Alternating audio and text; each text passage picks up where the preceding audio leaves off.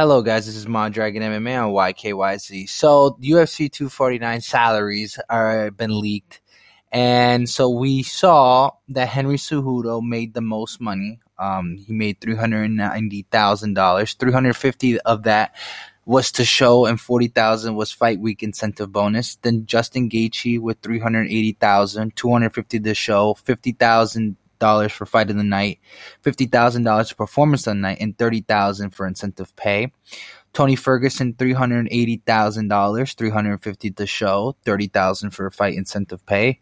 Fabricio Verdum, 340,000, 325 of that to show, 15,000 for incentive pay. Anthony Pettis, 330,000, 155,000 to show, 100,055 to win, 20,000 incentive pay. And Francis Ngannou, 320,000, 130 to show, 130 to win, 50,000 performance of the night, and 10,000 week incentive pay.